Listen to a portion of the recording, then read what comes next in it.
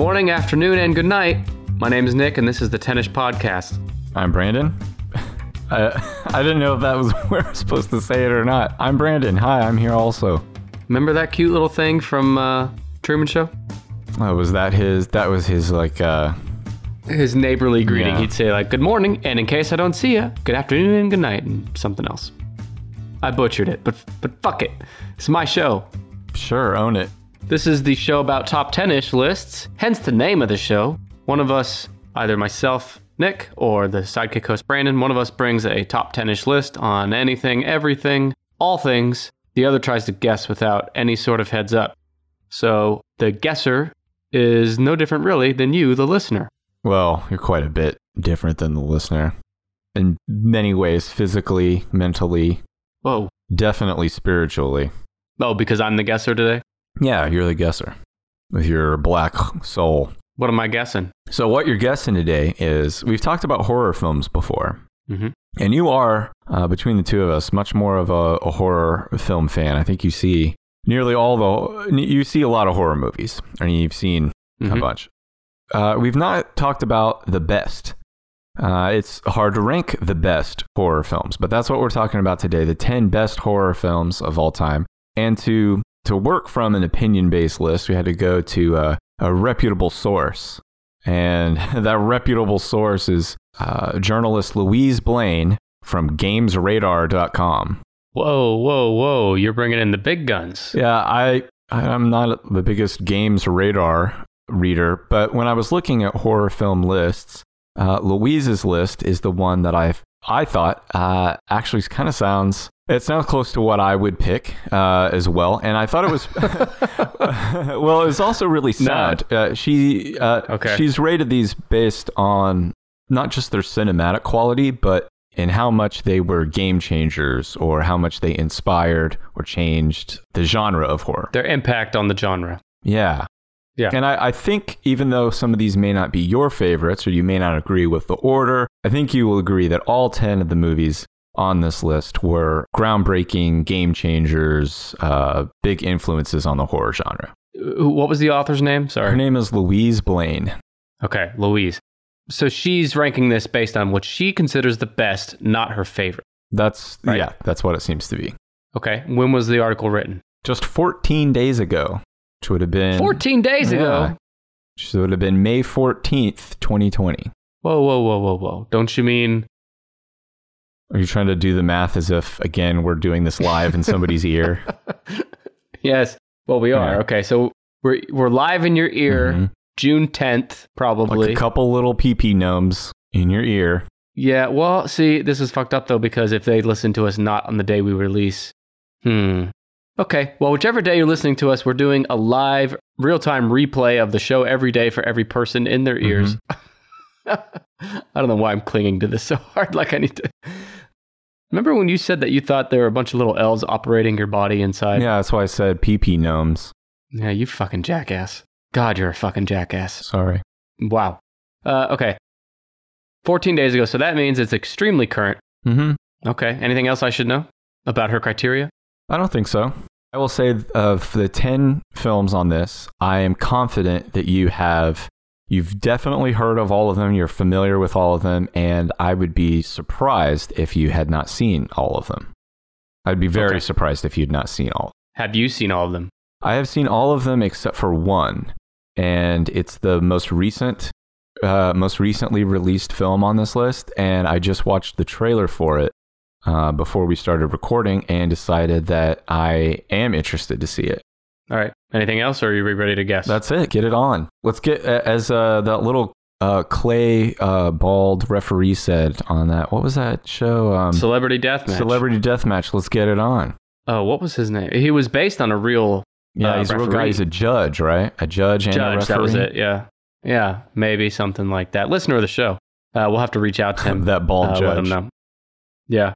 Hey, but before we get into it, I know I'm going to forget to do this later, so I'm going to do it now. Real quick shout out, something new we're doing at the Tennis Pod. It's our monthly email newsletter. We're doing it, and it's going to feature, Brandon, your debut editorial column, the Sidekick Corner, right? Which you've probably already planned and probably written a long time ago by now, right? Of course. Yes. Okay. Well, If you want to get our newsletter in your inbox every month, we're also going to give discounts on merch. We're going to give our first look to upcoming episodes to people on our newsletter list, and then Brandon's going to rant and rave in a written format every month. Rant and rave, It's going to go out the first Friday of every month. So this episode's released on June... This episode comes out after the first Friday. Okay, well, if you want to get in on future Friday newsletters, just go to tennishpod.com/newsletter. Takes 2 seconds. Use those 2 seconds to do it. Yeah, tennishpod.com/newsletter. And after that, you can go to tennishpod.com/time to fucking shut up about plugs and guess the list. If you go there, your host Nick will start guessing this list. It's a hell of a shortcut URL. Per usual, because we have someone who's not an asshole guessing the list this week, I will try to reserve the top spot for later. Okay. I'm going to guess movies that I think would be... So, would you say it's fair to say that the average horror film connoisseur, someone who's pretty up to date and in the weeds on modern horror films, they would probably largely or partially agree with this top 10? Oh, that I can't tell you. I will say that you mentioned in the weeds. The films on this list are not in the weeds of horror film. These are all films they're all mainstream. Yes, they're all mainstream films. There's no Human Centipede Part 2 on here. Oh, God damn. And I recommend not watching that. I actually watched it recently. Which one? The first or the sequel? The sequel. I've seen neither of them, but they sound like a real treat for the senses. The first one, you can say what you want about like whether or not it's a good movie, but it's at least a typical movie. Like it's got a plot, it's got characters, like it's a gross premise, but it's still a movie. And the gross stuff is mostly implied. If I recall, you don't ever actually see anything gross. But in the second one, they throw that out the window, and it's the grossest damn thing I've ever seen. So it's just a documentary of someone doing surgery. It's so bad. I don't want to talk about it anymore because I'm starting to feel sick. I'm going to guess, I'm going to say this is around, I'll save that because I think it's near the top. Okay, let me think. What's going to be near the bottom of this? Let's start with classics. Are there classic horror films on here? Yes. Okay. Frankenstein. No, not that classic. Sorry. Okay. So you're thinking like 70s, 80s probably. There's no film on here that came out prior to like 1970. All of these have legitimate scares in them. There aren't any in here that are like, if you watch that old black and white Frankenstein, I think you and I are probably so desensitized now that it would probably be... My 3-year-old watches it. Yeah, it'd be really boring. All of these would still give you a scare. Let's shout out some classics then. Friday the 13th. Friday the 13th is not on the list. None of them? Okay. No. The original Halloween. The original Halloween is number 6 on the list. Knew it. Did I know it or what? You did. Okay.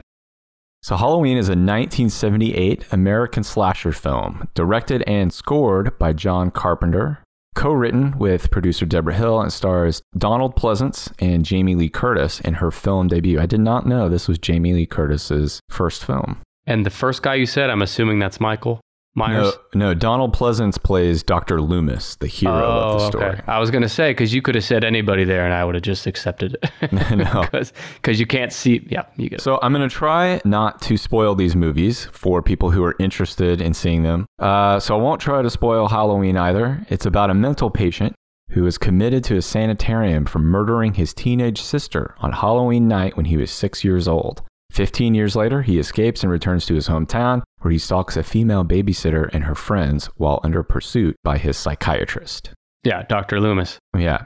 How young were you when you first saw Halloween? I actually, so you mentioned at the top how I'm a big horror fan, and I am. Mm-hmm. But Halloween is probably one of the first horror films most people see, but I saw it pretty late. I was at least like a late teenager. Did you find it scary when you watched it? It's hard. When you've seen 1,000 horror films, I can appreciate what it was, and the premise is scary. Yeah, same here.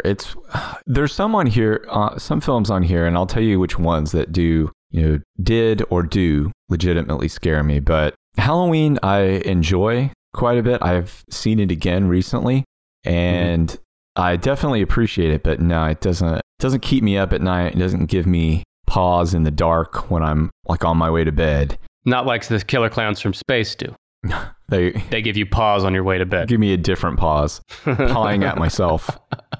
When it came out, some critics suggested that it might encourage sadism and misogyny, and by audience God, damn, are you drunk? identifying with its villain.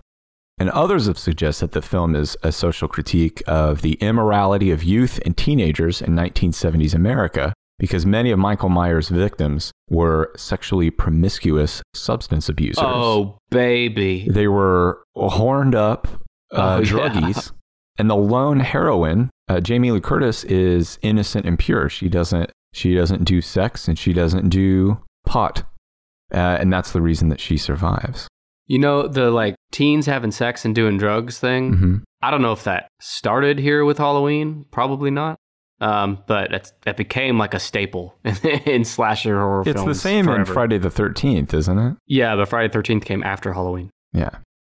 It spawned a film franchise comprising 11 films, which helped construct an extensive backstory for its antagonist, Michael Myers. And now, when I say Michael Myers, if you haven't seen the movie, this is not the guy who played Austin Powers, which is a common mistake. Yes. If you're hoping that Wayne from Wayne's World is in this movie, you're going to be sorely disappointed. Or Michael Myers takes off his mask after killing a victim, turns to the camera and says, "Do I make you Randy, baby?" I liked this quote from Dr. Loomis. Okay. Because this movie is predicated around the fact that a 6-year-old child in a clown costume murdered his sister on Halloween. That's how the film opens up. You see through Michael Myers' point of view through the eye holes of this clown mask, and he kind of voyeuristically peeks around his home on Halloween night, and then he murders his sister. And then Dr. Loomis says about the child, he says, "I met this 6-year-old child with his blank, pale, emotionless face and the blackest eyes, the devil's eyes. I realized what was living behind that boy's eyes was purely and simply evil." Evil. That's some heavy shit to say about a 6-year-old. Wait, were you reading one of our podcast reviews about the host? Really? But I think it's been a few years since I've seen the original Halloween. My recollection is that that opening scene kills his sister. There's really no explanation or rhyme or reason. It's just happening and you're watching it. Yeah, he's just pure evil. Yeah. So, what are you going to do? Yeah. Did you see the remake? I've seen every remake. I saw the Rob Zombie remake and series, and the most recent remake where Jamie Lee Curtis was back. And if you're going to ask what I thought, I liked them. You can't beat the original. You just can't. But I really like the Rob Zombie series. I don't know if that's controversial. I don't think they're too popular in horror circles, but I liked. Why aren't they popular in horror circles? Because, there's always going to be a group of people that just refuse to like anything that's not the original of something. Right. So there's that. And I think the Rob Zombie movies really go deeper into the backstory behind Michael Myers. Mm-hmm. I remember reading something, it's so long ago, but I remember reading something from someone one time when they didn't like Michael Myers being humanized. You don't need his backstory, right? I don't think you do. You do to a certain extent, like the bare minimum. You need to know that he murdered his sister as a 6-year-old. Yeah, right. And leave the rest, leave the mystique there. Don't go deeper into it. And that's what the Rob Zombie movies kind of did. Well, that's a theme that you'll see throughout the rest of this list is that sometimes the surest way to a scare is to show less and imply more. Yes, right. All right, so that's Halloween at number 6. Are you more of a Halloween or a Friday the 13th guy? Between the two, I would have to say Halloween. I think the original Halloween is better than the original Friday the 13th, but I enjoy the sequels more of Friday the 13th. Partly because they kind of embrace the camp a little bit as the series goes on. Yeah, I think I agree with you on the sequels for that reason. If you're just going to go with the fact that like Jason Voorhees is an unstoppable giant killing machine who finds new creative ways to kill people, then yeah, just lean hard into it and have fun. Yeah, and he comes back to life all the time. I'm going to guess number 5. 5 or 4 is A Nightmare on Elm Street. No, The Nightmare on Elm Street is not in the top 10. Well. But there is another Wes Craven film in the top 10. It's Scream. It is Scream. It is number 9. It's number God damn it. I was literally about to say 9. Now you'll never believe me. Oh, I know. Even if you had come out of your mouth, I would have just assumed you were peeking over my shoulder. Voyeuristically, like you said. Through your clown mask eye holes. Yeah, Scream is a 1996 American comedy slasher film directed by Wes Craven and written by Kevin Williamson. Do you know what else Kevin Williamson wrote? Black Swan. Dawson's Creek. Oh, good. I can see that. There is some Dawson's Creek influence. There is some Dawson's Creek. It's that late 90s movie and TV cliche of teenagers that speak in overly verbose monologues. Verbose? What is that again? Verbose? Verbose means wordy. Fuck. You learned something today. Yeah, Scream stars David Arquette, Neve Campbell, Courtney Cox, Matthew Lillard, Rose McGowan, Skeet Ulrich, and Drew Barrymore. You know, out of the people on that list, let's see, David Arquette, I haven't seen him in anything in a long time. Neve Campbell, I haven't seen her in much either. Courtney Cox, she's in House of Cards. Where's Drew Barrymore been? The last thing I saw her on was an episode of Norm Macdonald Has a Show. I don't think she has to work. Also, Matthew Lillard. Oh, is that the guy who plays Shaggy in Scooby-Doo? Yeah, do you know he also does the voice for Shaggy in like he does the live action Shaggy, but his voice is so good that he also does the voice work for like cartoon Shaggy now. Could you imagine? Okay, this is a side story of a side story, but I saw on Instagram recently, The Rock, Dwayne Johnson, he posted a video singing the You're Welcome song from Moana to his like 2-year-old. Mm-hmm. In his post, he was saying how she asks for that song every night, but she still hasn't made the connection that he's the real voice behind the character Maui in Moana that sings that song. That made me just stop and think, what a mindfuck that will be for a kid. Because you know that kid's going to grow up, and when she goes to kindergarten or first grade, she's going to be like, wait a minute, your dad isn't the voice of like a super famous animated character in a Disney movie? Your dad's just an accountant? So I don't know what my point is there. I don't even remember what you said to remind me of that, but there you go. That's the kind of stuff you get from the Tennis Podcast. So I actually remember, this is one of the few movies that came out like a long time ago, but I remember distinctly seeing it. I remember the theater that I saw it at, and I remember the group of friends that I was with when I saw it. What, Scream? Yeah. I mean, it didn't I think it's overrated. It didn't like change my life or anything, but it definitely was I think you can agree, it revitalized the horror genre. Horror had kind of died. I have a list. Yeah, it was credited with revitalizing the horror genre in the 90s. The horror genre was considered to be almost dead because of all of the direct-to-video titles and numerous sequels like Jason Goes to Space. Mm-hmm. Those were sequels to established horror franchises of the 70s and 80s.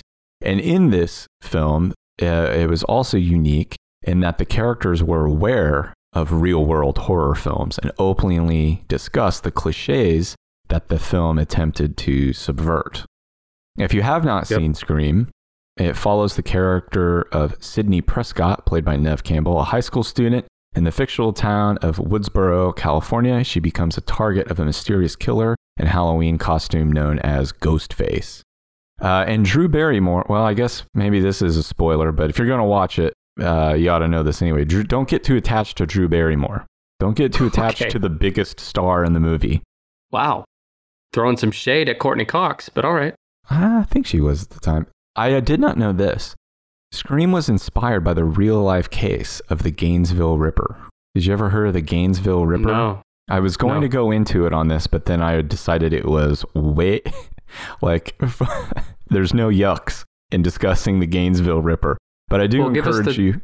Yeah. Oh, no, I don't want to get too into it. He murdered some co-eds in Florida, and he, like, disemboweled them and posed them, and it's not nearly as fun as when Skeet Ulrich and Matthew Lillard do it. No. Just tell me this. Did he do similar tactics where he'd call on the phone and wear a mask and stuff? No. It was very quickly. He broke into a house. There were 2 co-eds sleeping in there. He went upstairs and murdered one while the other slept downstairs, and then went down and before she woke up, duct tape her mouth. So when she woke up, she was already, knew that she was in trouble, and then stabbed her a bunch of times. And okay. Yeah, you're right. That wasn't fun. No, it's not. In the years following the release of Scream, the film was then accused of inspiring and even inducing violent crimes and murders. And there were several of those as well that I won't get into because those were, again, very serious. They were no laughing matter, but it did inspire at least 3 crimes that I was able to read about. What's your personal opinion on that take? That horror films like Scream lead to violence?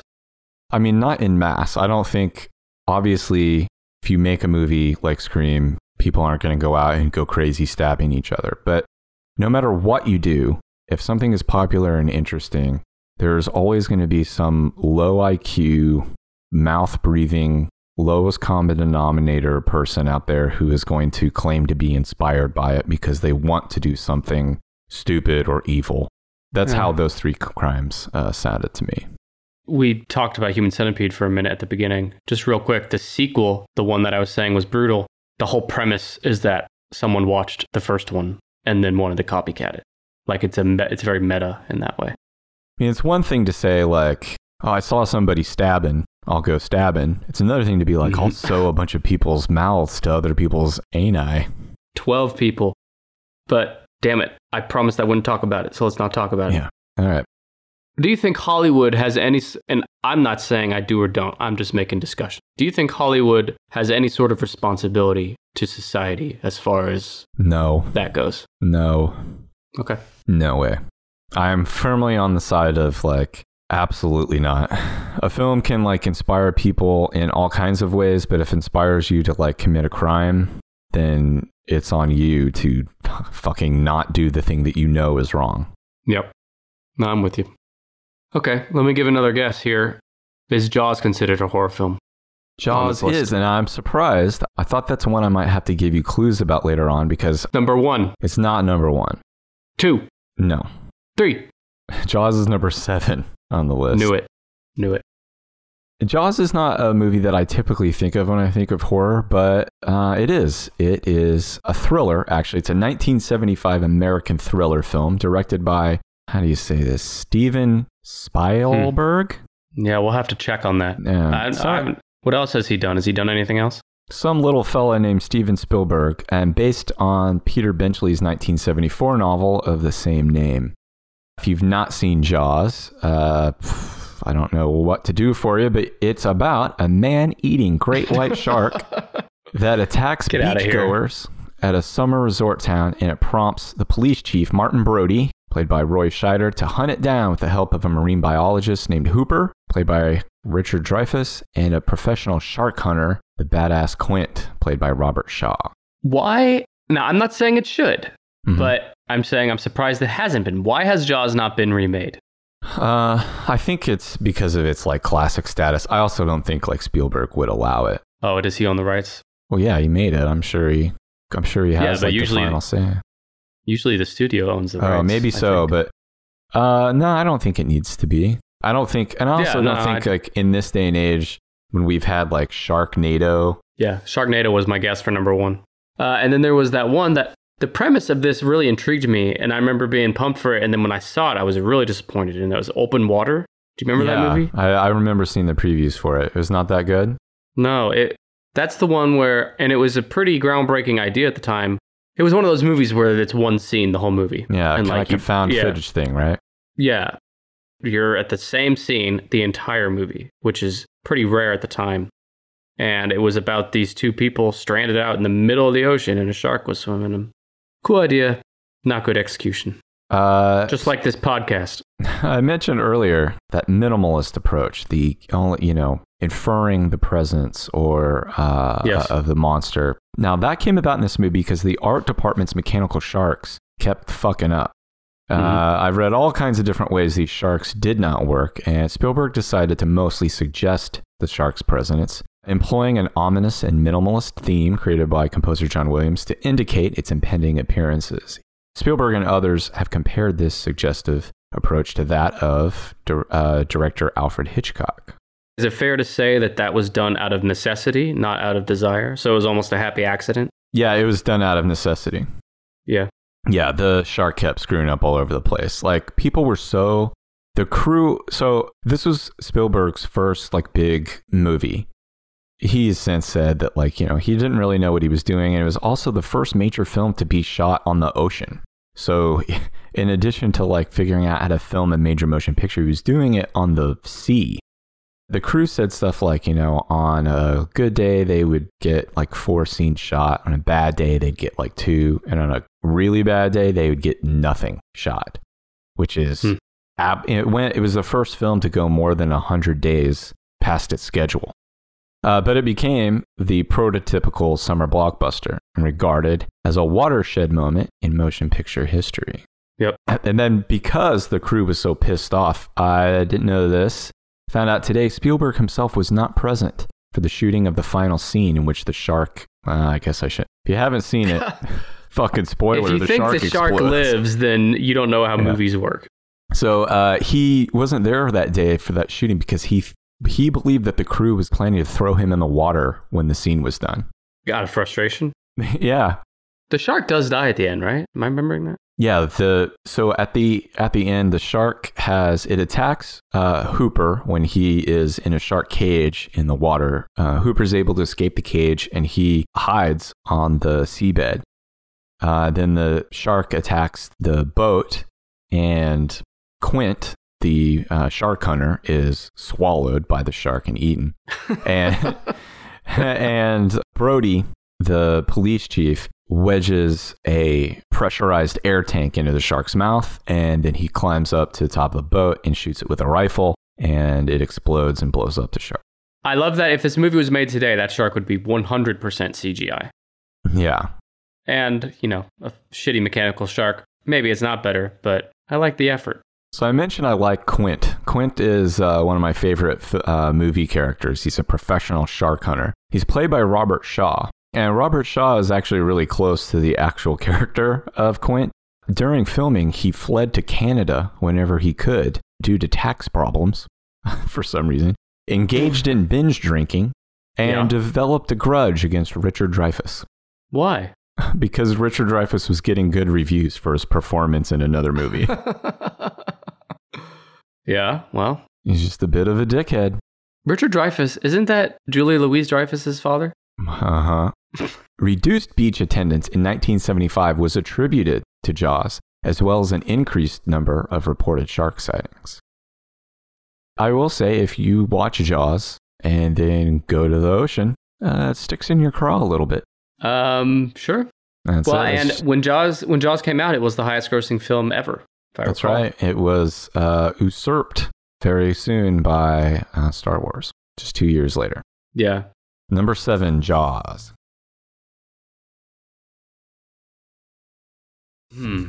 Number 1 or 2 is The Exorcist. No, number 5 is The Exorcist. I knew it. Of course.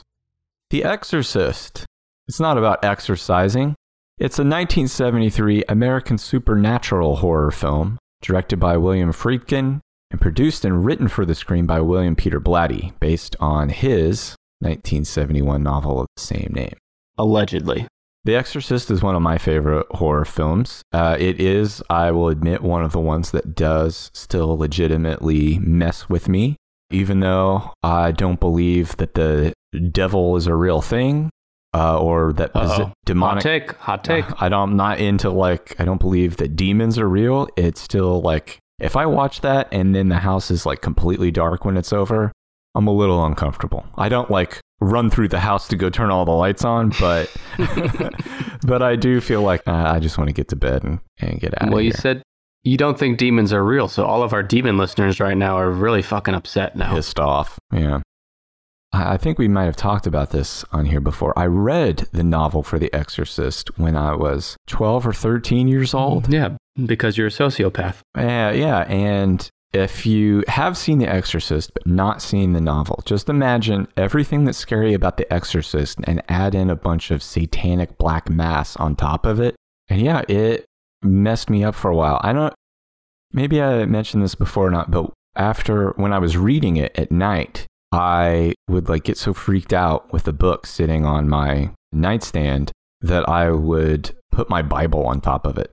Yes, you mentioned that. Cover it up, cancel it out. No, what would you have done if you put the Bible on top of it and you thought, okay, I'm good. And then you laid down and you just closed your eyes and then all of a sudden the Bible thumped off of it and landed on the floor. What would you have done? I've never set foot in my bedroom again. And I probably would have never read anything again. Stopped reading. Like Kanye.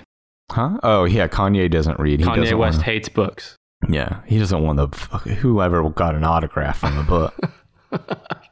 That's a real quote. The Exorcist follows the demonic possession of a 12-year-old girl and her mother's attempt to rescue her through an exorcism conducted by 2 priests. Did anyone ever stop to think maybe that 12-year-old girl just really wanted some attention? Well, she did. She was trying to get attention by using the Ouija board to talk to Captain Howdy. Mm-hmm. That's the demon introduced itself to her by saying his name was Captain Howdy, which sounds really cute and sweet. Yeah. But he wasn't. He made her masturbate with a crucifix in front of her mother and a priest. Whoa, okay. So The Exorcist was released in 24 theaters in the United States and Canada in late December of 1973. And audiences flocked to it, waiting in long lines during cold winter weather, many doing so more than once, despite the mixed critical reviews. Some viewers had adverse physical reactions, often fainting or vomiting, due to scenes such as its protagonist undergoing a realistic cerebral angiography and, as I mentioned, masturbating with a crucifix. What's a cerebral angiography? Is that where her head spins around? No, that's where they're doing a medical procedure on her and they insert something into her neck and blood squirts out. Oh, and they really did that to her. That was her real blood. It's kind of messed up. Seems unnecessary, but yeah. There were reports of heart attacks and miscarriages. A psychiatric journal carried a paper on cinematic neurosis triggered by the film. Many children were taken to see the film, leading to charges that the MPAA ratings board had accommodated Warner Brothers by giving them an R rating instead of the X they thought it deserved in order to ensure its commercial success. A few cities tried to ban it outright or prevent children from seeing it, and obscenity concerns kept the film from a home video release in the United Kingdom until 1999. Wow. Now that I had never heard before. I'd never heard that either. I mean, I'd heard about people, throwing up and getting upset and all that stuff, but I didn't know that if you grew up in the United Kingdom and didn't see it in the theater, you probably never saw it on home video until at least 1999. Yeah. I don't think the United Kingdom got internet until last year. Well, it's interesting that they released it on home video in 1999 because in 2000, they released a director's cut of the film. And I remember going to see this at the theater. I was a freshman in college, and there was a girl who ended up becoming my girlfriend. But at the time, I was just, fucking slow down here. Nothing happens. Okay. But we went with a group of friends. At the time, I just really liked her. And, I wanted her to be my girlfriend. But we went to see this movie together. And in the director's cut, there is an additional scene that was added back in that had been cut from the original theatrical release. And it's where Regan spider walks backwards down the stairs. Yeah, is that not in the original? No, it's not. Huh. I guess that's the version I'm most familiar with. Yeah, because I've seen that. Remember seeing it younger, and yeah, that wasn't in it. And then college, I went, and we're sitting in the theater, and she spider walks down the stairs, and then she gets to the bottom. She opens her mouth, and there's blood flowing in her mouth, and it's holy shit.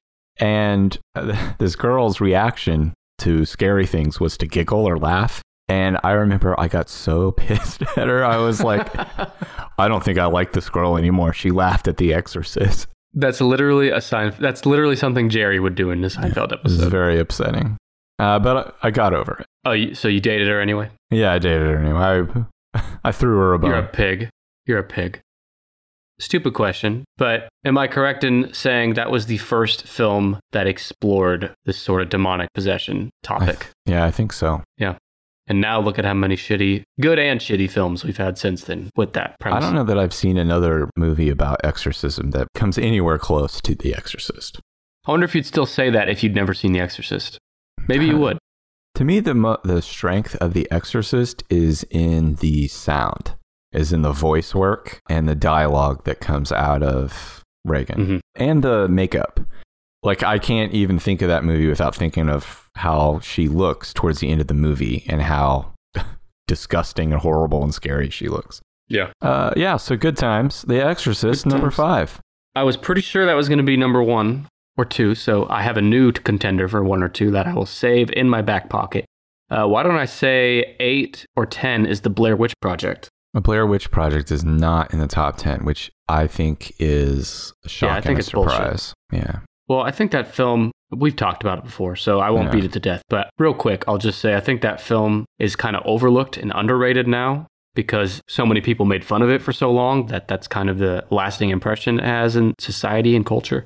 But I think objectively, it's a groundbreaking film. I might have mentioned this before, but when I saw The Blair Witch, one of the friends that I went to see it with, when we left the theater, she legit cried. She was so upset because the marketing had portrayed it as a true story. We had to tell her, like, the advertisements are saying that it's based on a true story. It's not a true story. They really are actors. She was legitimately really messed up because of that. I think that's the first time that sort of tactic was used in a mainstream movie like that. And they do that again in Paranormal Activity. There is another film on this list that used a similar tactic that came much earlier, but not in the same way, not in a found footage way, but did use the same... it's Texas Chainsaw Massacre. It is Texas Chainsaw Massacre. Where do you think that falls on this list? If it was me, it would be 8 or 10, but the way you asked that question, I have to think it's 3 or 4. That's actually number 2 on this list, which is probably one of the more controversial placements on this list. But I have to assume that Louise Blaine knows her stuff better than I do. Well, do you want to pick a fight with her about this? I mean, I love Texas Chainsaw Massacre too. It's a great horror film, but it's not the second best of all time. No, but it did do quite a bit of inspiration across the genre. Now, if you're not familiar with it, Texas Chainsaw Massacre is a 1974 American slasher film directed by Tobe Hooper and written and co-produced by Hooper and Kim Henkel. It has no big name stars in it. Main big star to come at it is old Leatherface, who, as I think we've discussed before, is based on real-life serial killer Ed Gein. Loosely based, with his mask made of human skin. Yeah, and we also want to thank Leatherface for his support on our 10ish Patreon. Yeah. You can just imagine him sitting at a computer and like using a mouse. Getting frustrated with the spinning wheel of death on a browser. Just taking a chainsaw to the wall. Yeah, and now, as I mentioned, Texas Chainsaw Massacre was marketed as being based on true events. It was done to attract a wider audience and to act as a subtle commentary on the era's political climate. Now, Tobe Hooper produced that film for less than $140,000 in 1974. That's crazy. Adjusted for inflation, that's produced for less than $700,000 in today's dollars. Did you know it was banned in several countries? And numerous theaters stopped showing the film in response to complaints about its violence. Why do people... If you don't want to see a violent movie, then just don't go see it. It's really that simple. Or once you've seen it, the damage is done. Yes, but they want to save the youth of the nation. Yeah. But, it's just like, whatever. Now, it was credited with originating several elements common in the slasher genre, including the use of power tools as murder weapons, which is fun. The characterization of the killer as a large, hulking, faceless figure, and the killing of victims. Large, faceless, hulking figure is key. That's a really effective horror film trope. Yeah. I'm of the opinion that the less you know about your villain, the better. Right. Usually. There's exceptions, but in most cases, I would say, don't tell us too much. Well, just let him be. Like the Joker in The Dark Knight. Yes, exactly. If you knew if you knew his real name or how he became the Joker, it loses all of his power. They expand on that by having him tell a different way he got his scars each time. Right. Now, I have not seen Texas Chainsaw Massacre since I was a young, disturbed child, but Did you put your Bible on your father's chainsaw in the garage? Yeah. Dad, I have to cancel this out. I do remember some of the unique kills. I know that Leatherface kills with a hammer at one point. He impales a woman on a meat hook, and he kills at least one man with a chainsaw. Maybe that's where they got the name. Yeah, and another reference or inspiration taken from Ed Gein was that room that was full of furniture that was made from human bones. Yes. Tobe Hooper noted that at the wrap party, all of the cast members had obtained some level of injury. He said it took them a few years to kind of get over their treatment or their wounds that they sustained in making that. I think I might have mentioned this film critic before. There's a YouTube or internet film critic. His name is Rob. I don't know if it's Ager or Auger. It's Ager. Yes. He does a lot of great film analysis, and he's analyzed Texas Chainsaw Massacre. He describes the irony in humans being slaughtered for meat, putting humans in the position of being slaughtered like farm animals. And director Tobe Hooper has confirmed that it is a film about meat. And he even gave up meat while making the film, saying, in a way, I thought the heart of the film was about meat. It's about the chain of life and killing sentient beings. Well, I got news for you. The world, the universe, it's all about meat. This podcast is about meat. It's all meat. Meat this, meat that. You want to disagree? You and I are just bags of meat talking. Pleased to meet you. Meat to please you. Damn, what the fuck? Texas Chainsaw Massacre number 2. I've mentioned this. We did an episode. I brought a list on the, what was it? The horror villains with the highest kill count. Yeah. And when we talked about Leatherface, I remember I had a note about how the filmmakers, they were exploring the character of Leatherface, and Leatherface was a deeply disturbed, mentally unstable individual, obviously. He was incapable of emotions or empathy, and because of that, he had to have a different mask to express different emotions. Right. So there's that. That's cute. Sometimes you have to do that. Sometimes you need to wear someone else's skin. I'm doing it now. Why don't I say It? It is not in the top 10. Child's Play. Neither is Child's Play. Alien. Alien is number 8 on the list. Alien, which was pitched to studio executives as Jaws in space, which I think is funny. I can see that. Yeah. Yeah, because it does have a similar theme where Ridley Scott chose not to show the full alien for most of the film, keeping most of its body in the shadows to create a sense of horror and heightened suspense. The audience could thus project their own fears into imagining what the rest of the creature might look like. What creature are we talking about? It's the Alien, a 1979 science fiction horror film directed by Ridley Scott and written by Dan O'Bannon. It follows the crew of the commercial space tug Nostromo, who encounter the eponymous alien, a deadly and aggressive extraterrestrial set loose on the ship. Hell of an ass, too. A slimy insect-like ass.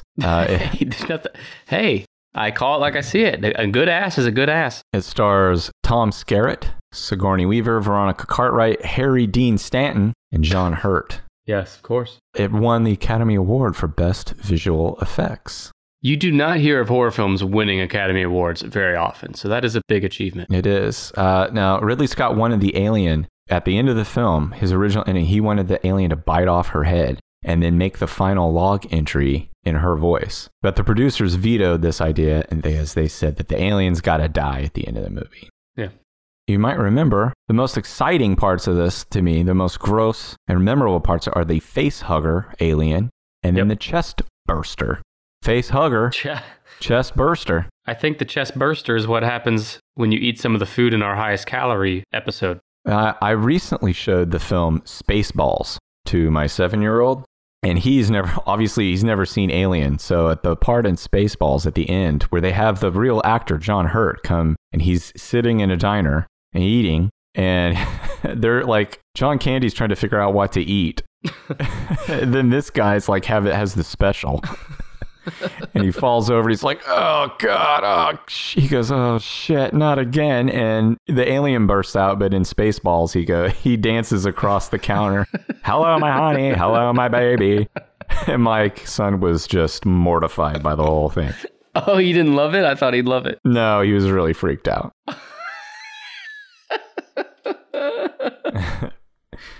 I love how any adult in the world recognizes that's a funny little thing. But your son is terrified. He was scary enough, and then the fact that it started dancing and singing freaked him out even more. He wasn't expecting that in Spaceballs. Were his eyes wide and he was just staring at the TV? Yes. Yeah. You know, the cutest damn thing is my 6-year-old daughter is obsessed with spooky stuff. And of course, we limit and supervise that. But she likes the classic, 60s version of the Wolfman and stuff like that. And my son, who's 3, will want to watch whatever big sister's watching, but he'll sit there and on the scarier parts, he'll cover his eyes. He can't take it. And look away. Yeah, it's cute. That's it. All right. It's cute. Now, the writer, Dan O'Bannon, he later described have you heard the imagery or the themes in Alien described as sexual in nature? No. Okay, well, I guess that went right over your head. He described the sexual imagery in Alien as overt and intentional, saying one thing that people are all disturbed about is sex. I said, that's how I'm going to attack the audience. I'm going to attack them sexually. And I'm not going to go after the women in the audience. I'm going to attack the men. I'm going to put in every image I can think of to make the men in the audience cross their legs. Homosexual oral rape, birth, the thing lays its eggs down your throat, the whole number. I guess, yeah, now that you mention it, I don't know how I missed it. So yeah, Alien. Remaining, you have number 10, number 4, 3, and number 1. Silence of the Lambs. Silence of the Lambs is not on here, that is not right. Which is one that I probably would have put in the top 10. It does stick with me because it is so real. It's realistic. 7. Oh, the movie 7. No, 7 is not in the top 10 either. I wouldn't expect to see this on most top 10 lists. It'd be on mine, but I'll give it a guess anyway. Saw? First Saw? No, Saw is not on here. Yeah, I didn't think so. Is there anything left in here that's kind of like borderline not horror, kind of like Jaws? No. The remaining 4 items on the list are all soundly horror films. Again, I'm saving my number 1. So let me just think for a minute here. Are there any more slashers? No. Are there any more like serial killer-esque, like Scream? No. There's one that is zombie-based. There's Dawn of the Day of the Dead, Dawn of the Dead? No, but this film was one of the reasons I think Dawn of the Dead was accepted and popular. And I think in this film they might not have been referred to as zombies. Also, this film inspired what I believe, the opening of the Walking Dead series. Are you saying this is an older one? No, it came out in the 2000s. 28 Days Later? 28 Days Later is number 10 on the list. Okay. It is a 2002 British post-apocalyptic horror film directed by Danny Boyle, written by Alex Garland. I did not know it was an Alex Garland film. What else has he written? Alex Garland wrote The Beach, both the book and the film version. Alex Garland has written some great novels, and he's also written some good films. Has he written any episodes of Hey Arnold? Possibly. And it stars Cillian Murphy, Naomi Harris. And the plot depicts the breakdown of society following the accidental release of a highly contagious rage virus and focuses on the struggle for survivors to cope with the destruction of the life they once knew while evading those infected by the virus. And this movie was the first or not the first, but one of the ones to popularize the fast-moving, the running zombie. Yeah, you're right. Credited with reinvigorating the zombie genre of horror film. 2004 is when the remake of Dawn of the Dead came out. So it owes something to 28 Days Later. Yeah, I was referring to the original Dawn of the Dead, in fact. But, okay. All right. I see you 28 Days Later. Good movie. Yeah, now 28... The sequel's pretty good, too. I did not see the sequel. I did see 28 Days Later. Did give me the heebie-jeebies because of how quick those zombies shamble around. Now, athletes... Well, they don't shamble at all. Danny Boyle cast athletes as the infected because of how important the physicality was to the performance. He felt that since athletes can do things that other people can't, they would be interesting when translating into the movements of the infected. You do have to admit that in a zombie scenario, the zombies in 28 Days Later are the number one scariest kind. Yes. Because they will sprint after you like an Olympic sprinting competition. Yeah, they are shockingly scary fast. And they don't get tired. And don't they make a gross, like, scary noise? Don't they, like, roar? Kind of like scream roar at you? Yeah, well, I guess any noise they make is going to be kind of freaky. Yeah. Even if they squeaked, it would be scary if they're running that fast. Or if they ran up to you at full speed and you're trapped, you're cornered, you can't get away, and they finally get up to your face and they just slowly reach out and grab your nose and go, That would also be scary. I was thinking of a ooga horn, too. Yes.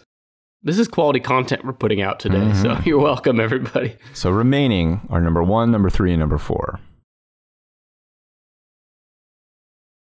I'm going to guess some really, really modern ones like Get Out. Get Out and Us are not in the top 10. Okay. I was thinking if Us might be the one you were talking about. There is, so of the ones remaining, there are 2 that were released in the 80s, and there is one that is fairly recent. It was released in 2018. And this is the only one that I hadn't seen. Like I mentioned, it's an A24. Is it like Bird Box or something? No, it's an A24 film. That's the studio, same studio who gave us The Witch and The Lighthouse. I'm sure you have seen it. I'm sure I have too. I just can't think of what it would be. Let's come back to that. I'm going to go ahead and give my number 1 away. It's The Shining. It is The Shining. Number 1 in our hearts, at least my heart, and number 1 on this list is The Shining. The 1980s psychological horror film, produced and directed by Stanley Kubrick, co-written with novelist Diane Johnson. I was talking about the TV version of The Shining. No. Based on Stephen King's 1977 novel, starring Jack Nicholson, Shelley Duvall, Scatman Crothers, and Danny Lloyd. Did you know Danny Lloyd didn't know he was filming a horror movie? It's a little boy, right? Yeah. I mean, that's, when you think about it, you're like, fucking thank God he didn't know what he was making. They went to great lengths to protect him during the film. I don't know how you do some of those scenes with Jack and not. I often wonder about that because that kid is young, had to have been 4 or 5 at the most. How do you get a kid to act? I was just thinking I don't understand it. I couldn't get my kid to do anything close to that. And like, he's bright. He's 7. But like, I could not get him to pretend that way. It must be something that I couldn't get my 6-year-old to even sit still for more than 10 seconds. Yeah. If I promised her a $20 billion shopping spree at the toy store, I couldn't get her to sit still for 10 seconds. So kudos to this kid. But damn, they must have used some pretty neat little tricks to fool him because some of those scenes are intense, including the scenes where his face is all scared. Yeah. Now, there's a lot of reasons why I love The Shining, why I think it would be rated number 1 as the best horror film. I think a lot of credit needs to be given to the soundtrack. Yeah, no, I'd agree. The soundtrack was not created for the film. I don't know if people realize this, but all the music in the film, or the sounds that it is technically music. It's a lot of experimental music that is made to make you feel distressed or scared. It's the soundtrack. It's also the use of silence in other areas and that idea of isolation, like underlying all of this. In most horror movies, if a house is haunted, you could run out of that house and run next door and that house isn't haunted, or you could get in your car and drive for like 5 minutes and you could go to Target and that ain't going to be haunted. But in The Shining, you are stuck in this place. There is no way out. For months, you are going to be stuck in this hotel with no hope of leaving. Yep. We talked at length about The Shining before, so I didn't want to get too deep into it on this one. But to kind of underline and underscore what you were just the power of the film, think about the premise you just read. It's a family stuck in a hotel for months in the wintertime. Think about that, like that 1-sentence overview of the film. Compare that I've been doing that for the last 8 weeks. Right? Yeah. Compare that to the 1-sentence overview of every other film in the top 10 so far. Texas Chainsaw Massacre, The Exorcist, Halloween, Jaws, Alien, Scream, 28 Days Later. The Shinings would sound by far the most boring if you didn't know anything besides that plot summary. But It is also by far the best, in my opinion, as well as yours. Others could disagree, fine, but it is truly, undeniably one of the most influential, impactful films of all time.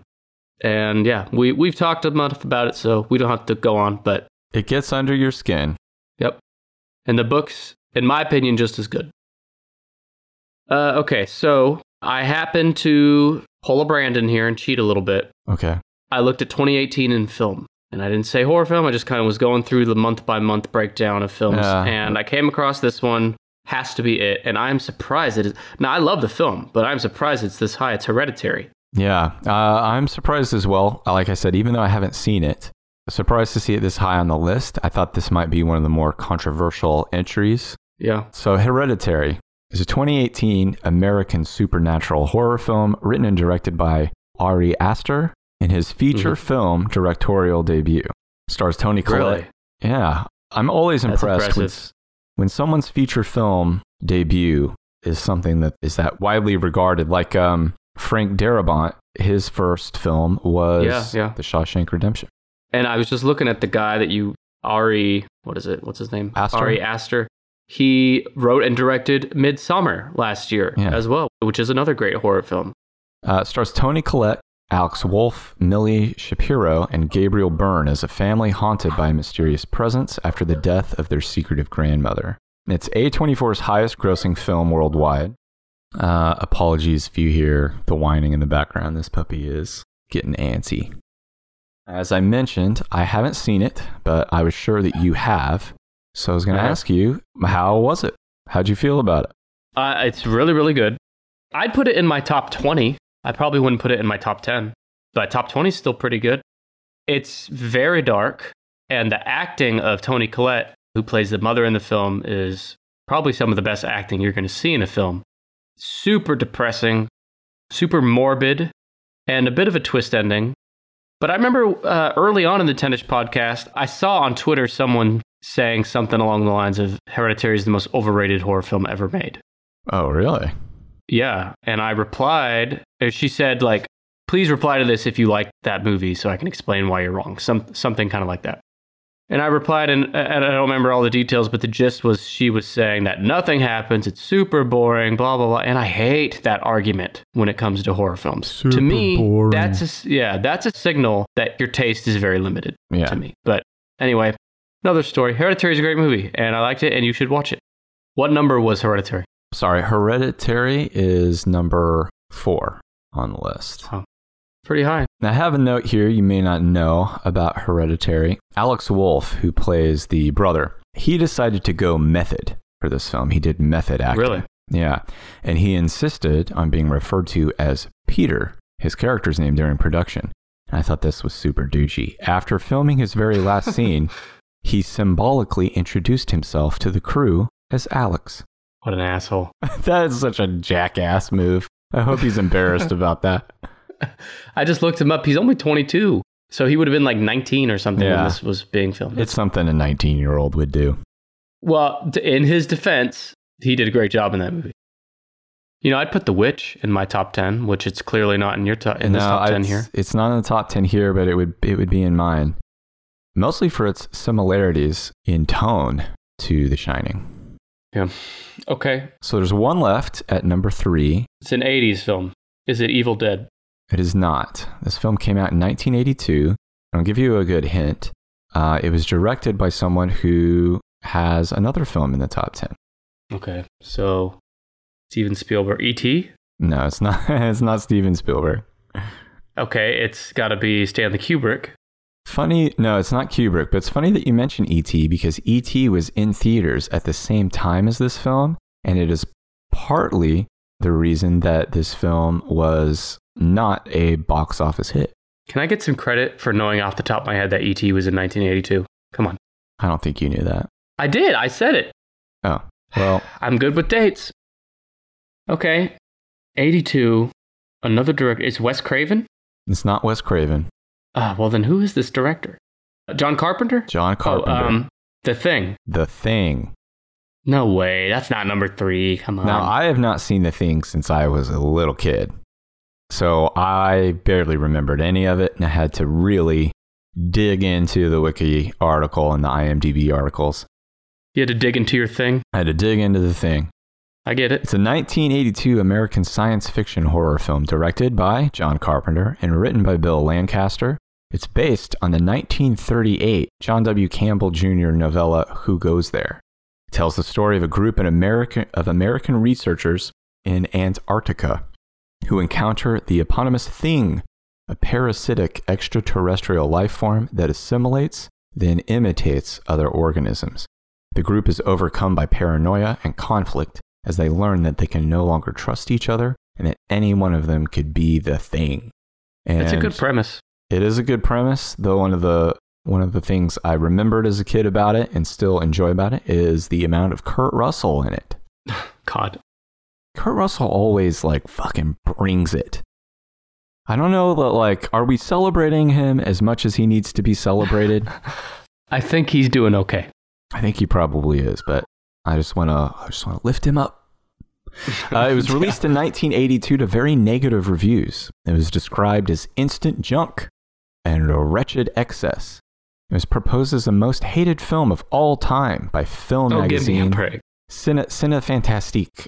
The film magazine that's not around anymore. Reviews praised the special effects achievements, then criticized their visual repulsiveness, while others focused on poor characterization. The film earned a measly $19.6 million during its theatrical run. Many reasons have been cited for that failure to impress audiences, among them competition from such films as E.T. the Extraterrestrial, which offered an optimistic take on alien invasion. If you put the two aliens side by side, that's like comparing ketchup to, I don't know. Shit. Yeah. It found an audience when released on home video and television, and in the years since, it's been reappraised as one of the best science fiction and horror films ever made. A remake was announced just this year. A remake? When did you read that? Because there was a remake like a few years ago. No, the remake was announced in 2020. Oh, well, there was. Okay. Because there was definitely a remake in like 2015 or so. I saw it. I didn't see that, but if the remake does not have Kurt Russell in it, I wish it ill. You wish it ill? All the hardworking people on this film. It's interesting when this is not the only movie I've heard of this happening to. I can't think of off the top of my head what others are, but there's definitely a few movies like this where it comes out, it gets shit on relentlessly at release, and then later, like decades later, everyone does a 180 on it. I wonder what leads to that. That's how The Shining was. The Shining was shat upon when it was released. And then people always did that with Stanley Kubrick's movies. They shat on them when they were in theaters, and then they wised up later. Yeah. It has to be because people don't get or appreciate the depth of the character because they're so distracted with it's just a shitty horror film. Right. I don't know. That's just a guess. Now, my final note here on the thing, we have a reappearance from our old friend Tobe Hooper, writer and director of Texas Chainsaw Massacre. Tobe Hooper was originally slated to direct and co-write the film The Thing before John Carpenter was attached. Hooper's version would have been drastically different from the Carpenter version and featured an alien that didn't shapeshift and didn't assimilate, and instead followed an Ahab-like character named the Captain who goes on a quest to find and kill the Thing. A quest. It would have served as both a sequel and a remake to the 1951 film, with a little influence from John W. Campbell Jr.'s novella. Hooper also wanted to make the film a dark horror comedy with slapstick humor. And the producer was allegedly appalled by this version and fired Hooper. Appalled. Okay, so the only comedy-esque horror film in the top 10 would be Scream, right? I think that sounds about right. Yeah, I'm looking at this list, and the only one that I think has a yuck in it, some yucks, would be Scream, yeah. The rest are really straightforward. Yeah. So that's it. Those are the 10 best horror films, according to Louise Blaine of Games Radar. Yes, of course. Yeah, who I always agree with. And to run through that top 10 best horror films again, that number 10 was 28 Days Later. Number 9 was Scream. Number 8, Alien. Number 7 was Jaws. Number 6, Halloween. Number 5, The Exorcist. Number 4, Hereditary, which is now on the top of my list to see. Number 3, The Thing. Number 2, The Texas Chainsaw Massacre. And number 1, again, in our hearts and our minds, always, The Shining. I have 2 follow-up questions. Mm-hmm. Number 1, where was Human Centipede 3 on this list? Low. It can't be a credible list without it. My second question is, why have you still not seen the sequel to The Shining, Dr. Sleep? I don't know. I don't have a good excuse. It's a sequel to Stanley Kubrick's The Shining. I know. I don't have a good excuse other than the fact that I know it's over 2 hours long and... yeah, that's true. And I'm just trying to find some time to carve out. Although I noticed today my HBO Now app on Apple TV has changed. It is now HBO Max. I thought HBO Max was something completely separate. Oh, I didn't realize that either. I guess this is a PSA out there to anyone who was previously paying for HBO Now. You now have HBO Max. Let HBO pay for this kind of plug, Brandon. 2 things to note. One is it might be where I go to for Dr. Sleep. Okay. And the other is it has 30 seasons of Looney Tunes. Oh, that's big. So what a gift to discover. Yes, what a gift for this HBO Max. You know, a few minutes ago, you mentioned Dr. Sleep being over 2 hours and that being a detriment, despite the fact that The Shining is one of, if not your favorite movies ever. Mm-hmm. And the direct sequel to it, you can't be brought to watch because of the length. And I'm saying that to say, I agree with you. Movie length is a big detriment to me too. And I'm sick of this trend in movies today. I can't remember the last movie that came out that was not over 2 hours or pretty close. Yeah. More is not always better. I took my 7-year-old, I think he was then 6, to see Avengers Endgame in the theater. And he loves the Avengers. And he was shocked at how long we spent in the theater. Several times he kept looking at me and saying, like, is this it? Is this it? And I've asked him again since, like, hey, do you want to, it's on Disney Plus. And, during quarantine, we've run through a lot of movies, a lot of TV shows. And I've said, do you want to watch this Avengers movie again? And he looked at the amount of time, he looked at how long it was, and he said, no way. He said, I can't do it.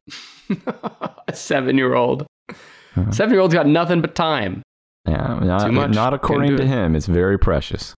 Yeah, well, much like the Avengers, I think we might be going a little long on this episode now. So let's wrap it up. We got to put a pin in it.